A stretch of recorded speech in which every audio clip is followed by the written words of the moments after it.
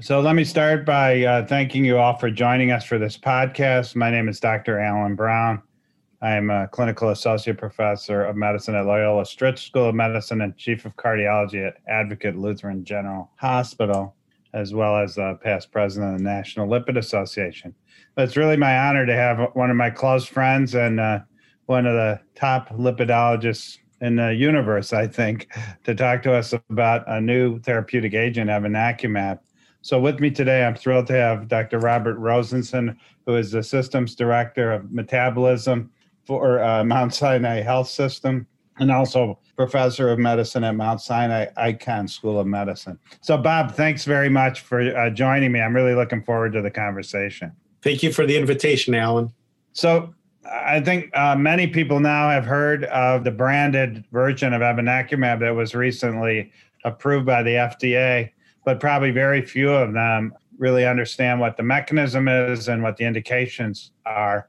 And I know you've done a lot of the basic research on this drug. So can you tell us a little bit about evinacumab? What's the mechanism of action, and a little bit about the safety and outcome data that you've helped publish? Well, Alan, let's step back and talk genetics before we talk mechanisms of action. We know that individuals who have a condition known as familial combined hypolipidemia have loss of function variants in angiopoietin-like 3 protein.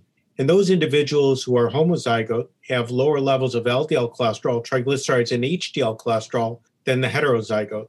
But even though the HDL cholesterol is lower in patients with loss of function variants, the lifetime risk of coronary heart disease is also lower. So this is a target that's based in genetics. The mechanism of action of evinacumab is dual.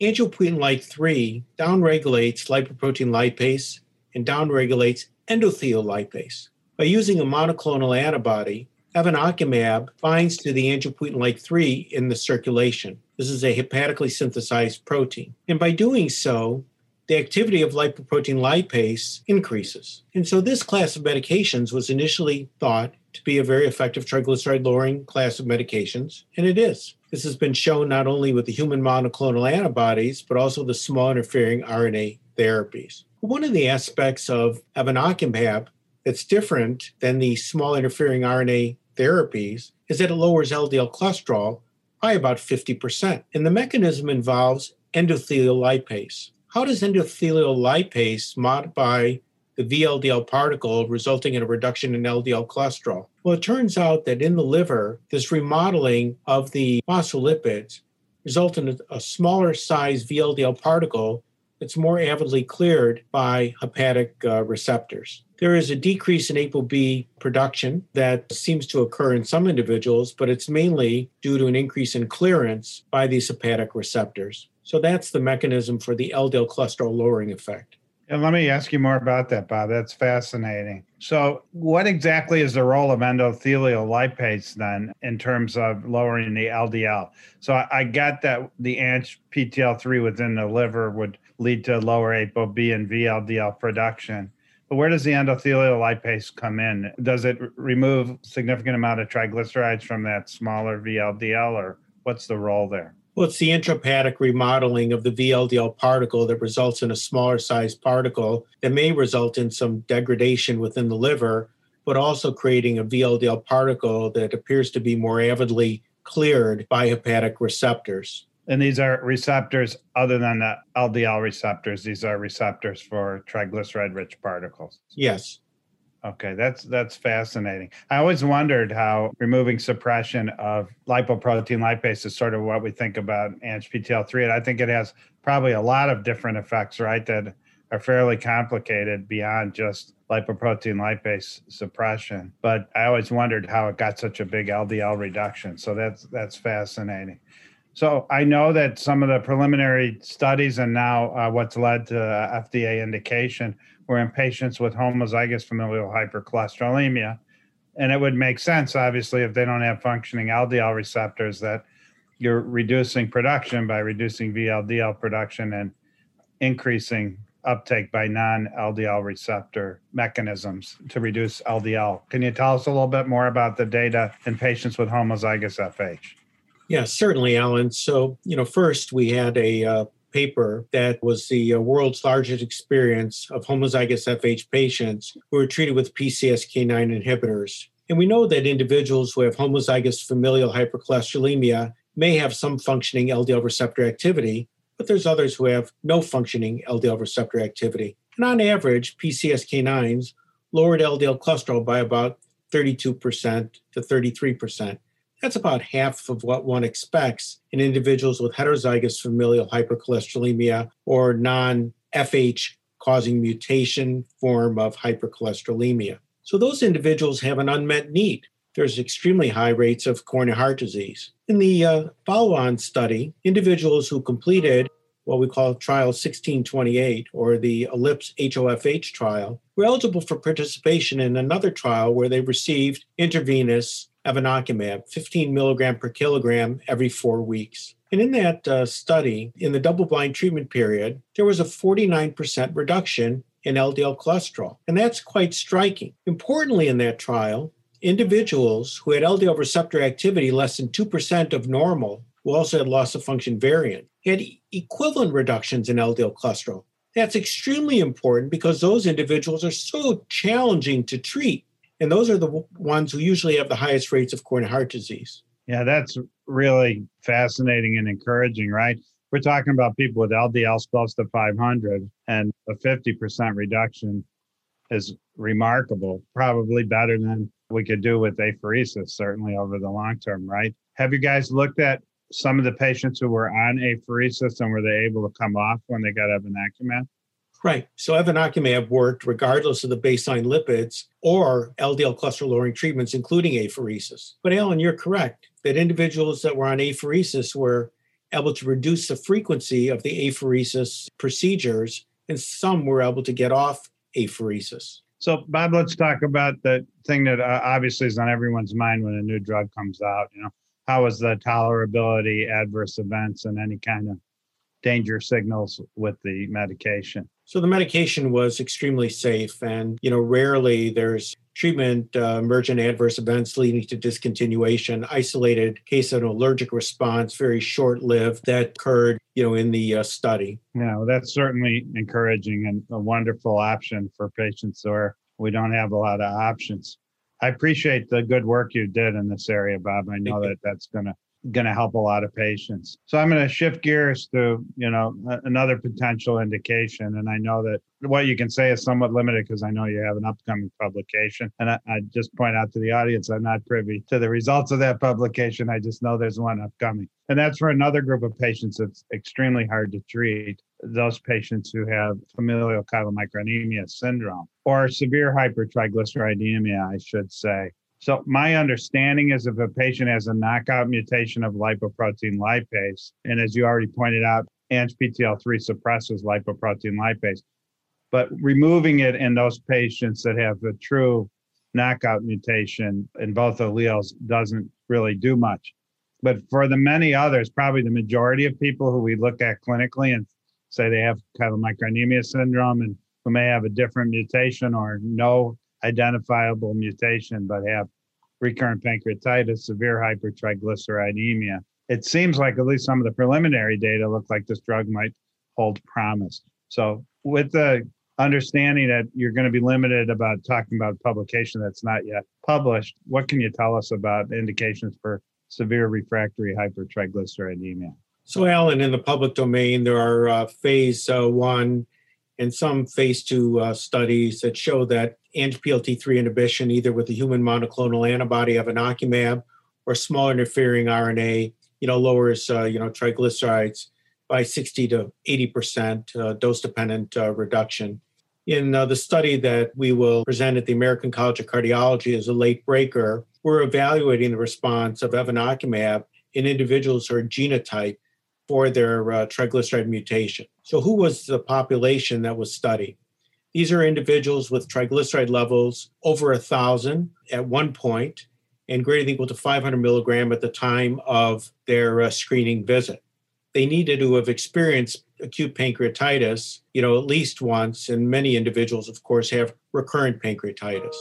So in this trial, the patients were randomized to evinacumab versus placebo administered intravenously. Cohort 1 were individuals who were homozygous for loss of function variants in lipoprotein lipase or LPL-related pathways. The second group were individuals who were heterozygous for these traits. It could be compound heterozygotes. And then individuals who had a mutation that wasn't clear, based on genotyping. So the study that we're going to present is an example of pharmacogenomics, looking at the background genotype and looking at a dose response in those three different cohorts. So can you tell us when you're presenting that at ACC? What day for our audience who might want to watch that? I know ACC recently became totally virtual. I was actually very much looking forward to having coffee or a cocktail with you, but now we're all going to be doing this online. So let us know, when are you doing your presentation for those on the... So the late-breaking clinical trial session is on Sunday, March 26th between 8 and 9:30 a.m., and I'm the last of the speakers in that session. Okay, terrific. I would encourage everybody in the audience to listen to this. It's going to be a landmark study.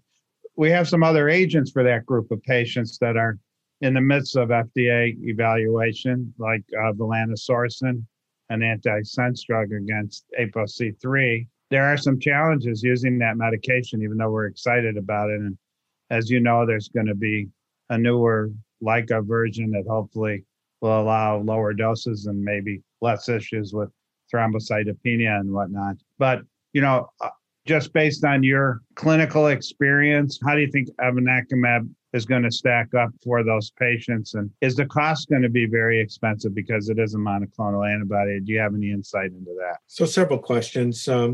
Number one of the advantages of evinacumab or inhibiting ANGPTL3 pathway is that there's a reduction in apolipoprotein B100 as well as B48.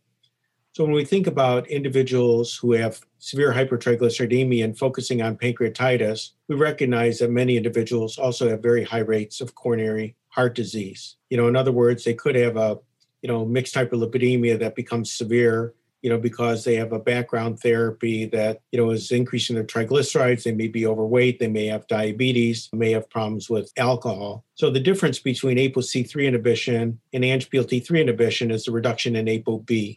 So I think there's greater opportunity for cardiovascular event reduction with ANGPTL3 inhibition.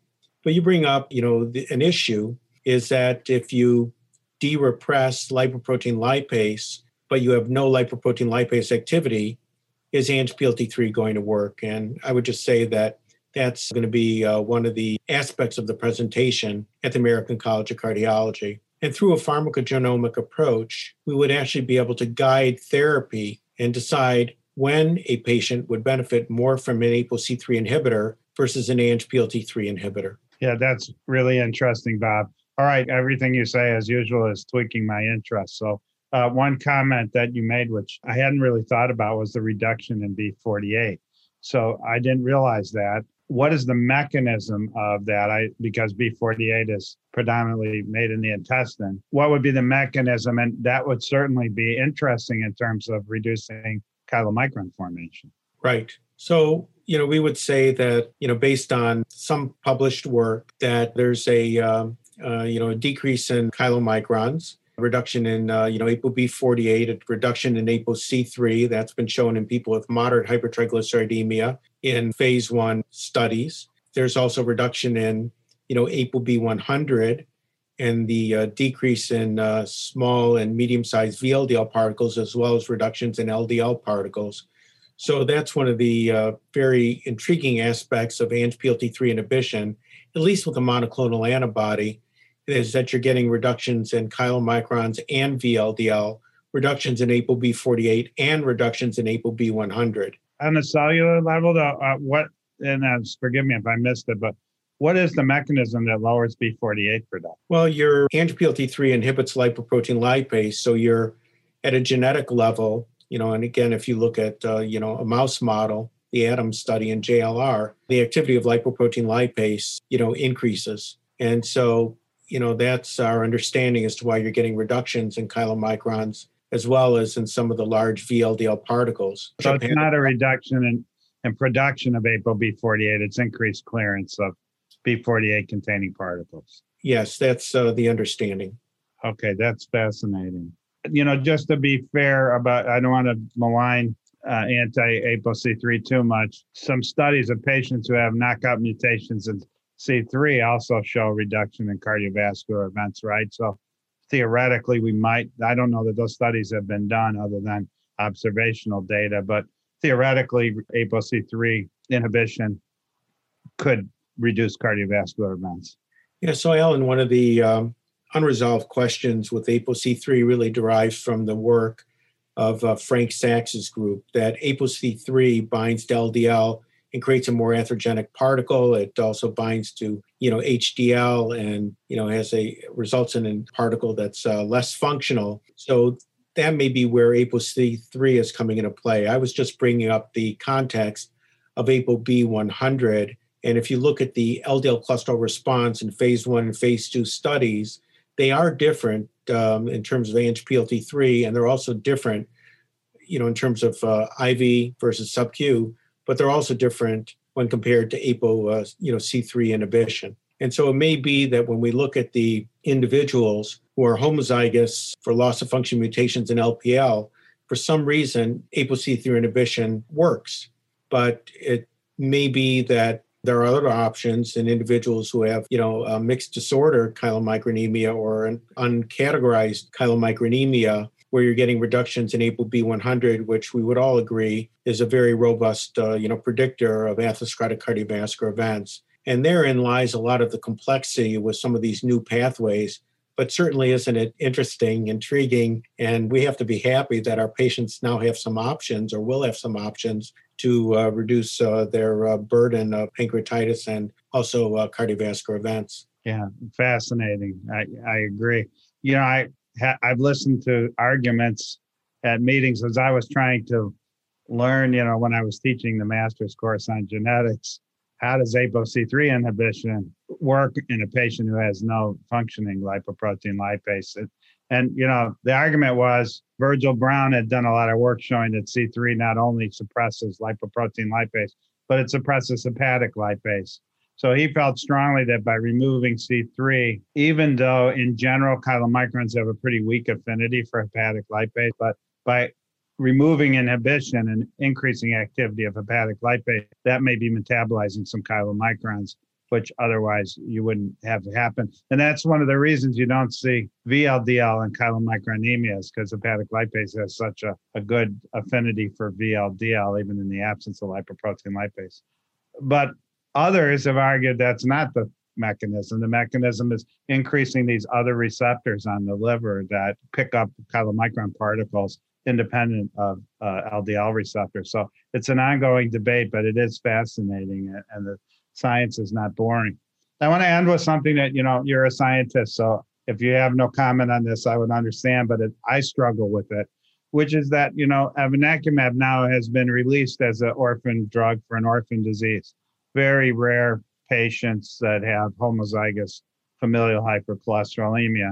And because there's, a very limited number of patients, the price of the medication is going to be quite high. And I realize we never know really what the price is until we see what the patient has to pay for the drug, but that's going to be a dilemma.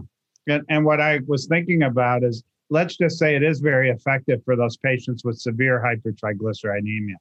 Because even though true lipoprotein lipase knockout patients are rare, there's a broader group that has, multiple SNPs that make them look clinically like chylomicronemia syndrome, maybe more than half of these patients that we think have chylomicronemia.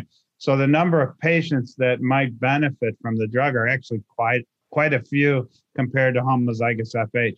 How do you think they're going to deal with the dilemma of pricing for orphan drug for homozygous FH and possibly having a larger number of patients that would normally be a lower priced drug for people with severe hypertriglyceridemia? So that was a mouthful. I apologize for that, but I'm curious your thoughts. Well, the cost structure is not something that I have any impact on as an investigator. This therapy right now is approved for intravenous use, and there are certain costs with intravenous therapy, even every 4 weeks. And those are going to be the infusion team, nursing for the 1 hour of observation, the cost of the medication. But when you think about the very high risk of these homozygous FH patients who had average LDL cholesterol levels of 255 to 262 in the RAL study, I think that it's, worthwhile. And one has to compare those costs against LDL apheresis and the availability of LDL apheresis and the time of LDL apheresis versus 1 hour, per month with evinacumab therapy, the tolerability with lomidopide as an example. But there are some people that just need all of those, therapies, together. So the broader population are those with refractory hypercholesterolemia that we reported on in December in the New England Journal of Medicine. And those were individuals who were on maximum tolerated statins plus or minus ezetimibe, and all were on a PCSK9 inhibitor. And that study of 272 individuals showed, again, reductions of LDL cholesterol of 50%. In that study, we compared intravenous therapy versus subcutaneous therapy. And it turns out that every week subcutaneous therapy was as effective as once monthly intravenous therapy. So with all these new biologics, there's been an evolution in terms of drug delivery. And if we can move the medication from intravenous to subcutaneous, that's going to decrease the costs and make it much easier for our patients. So, it's an issue that the sponsors working with, the FDA to try and solve who constitutes a patient with refractory hypercholesterolemia. I think certainly individuals on max tolerated statins, ezetimibe, and a PCSK9 who have high LDL cholesterol levels and cardiovascular disease would be considered high risk and refractory to what we have available to us. You bring up could be like a severe heterozygote, for example. That's exactly right. And then, of course, you bring up the issue of the patients with chylomicronemia who have been hospitalized for pancreatitis. Well, there's certainly a lot of costs when people end up in the hospital for acute pancreatitis, and maybe $7,000 per hospital stay. But there's certain individuals that are there for months, and they're in the intensive care unit on a ventilator, who have hemorrhagic pancreatitis or may have a pseudocyst that ruptures, and we have to take that into account. And that's, I think, how medications are often prescribed based on the cost of not doing something versus the cost of treatment. But as somebody who's been involved in these trials, I can say that the therapies are very effective, and I'm looking forward to the options, and that hopefully the costs will be reasonable and not result in an obstacle for our patients to receive these new treatments. I appreciate that very much, Bob. I feel the same way. I think it'll be interesting and up to the manufacturer. If they get a broadened amount of patients where the drug might be indicated, then it will be easier for them to think about what they're going to do cost-wise. So it'll be fun to watch, but it is definitely exciting to have therapy for people that otherwise don't have therapy. So I'd like to thank my guest, Dr. Robert Rosenson, for his insights. Bob, it's always a pleasure to learn from you. I appreciate it. Thank you very much for the opportunity, Alan, and it's great working with you.